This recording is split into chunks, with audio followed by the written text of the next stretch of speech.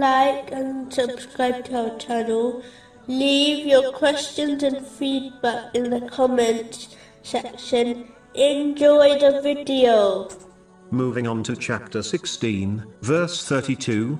The ones whom the angels take in death, being good and pure, the angels will say, "Peace be upon you." Death is something which is certain to occur, but the time is unknown.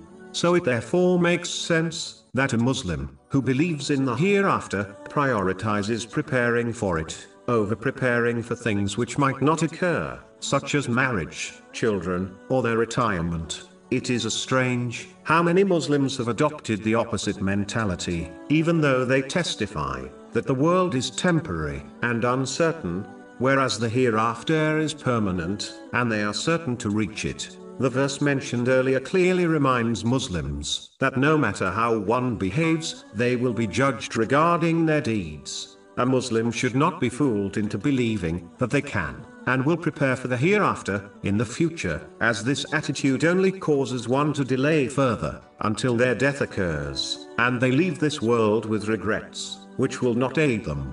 So the important thing is not that people will die, as this is unavoidable, but the key is acting in such a way that one is fully prepared for it.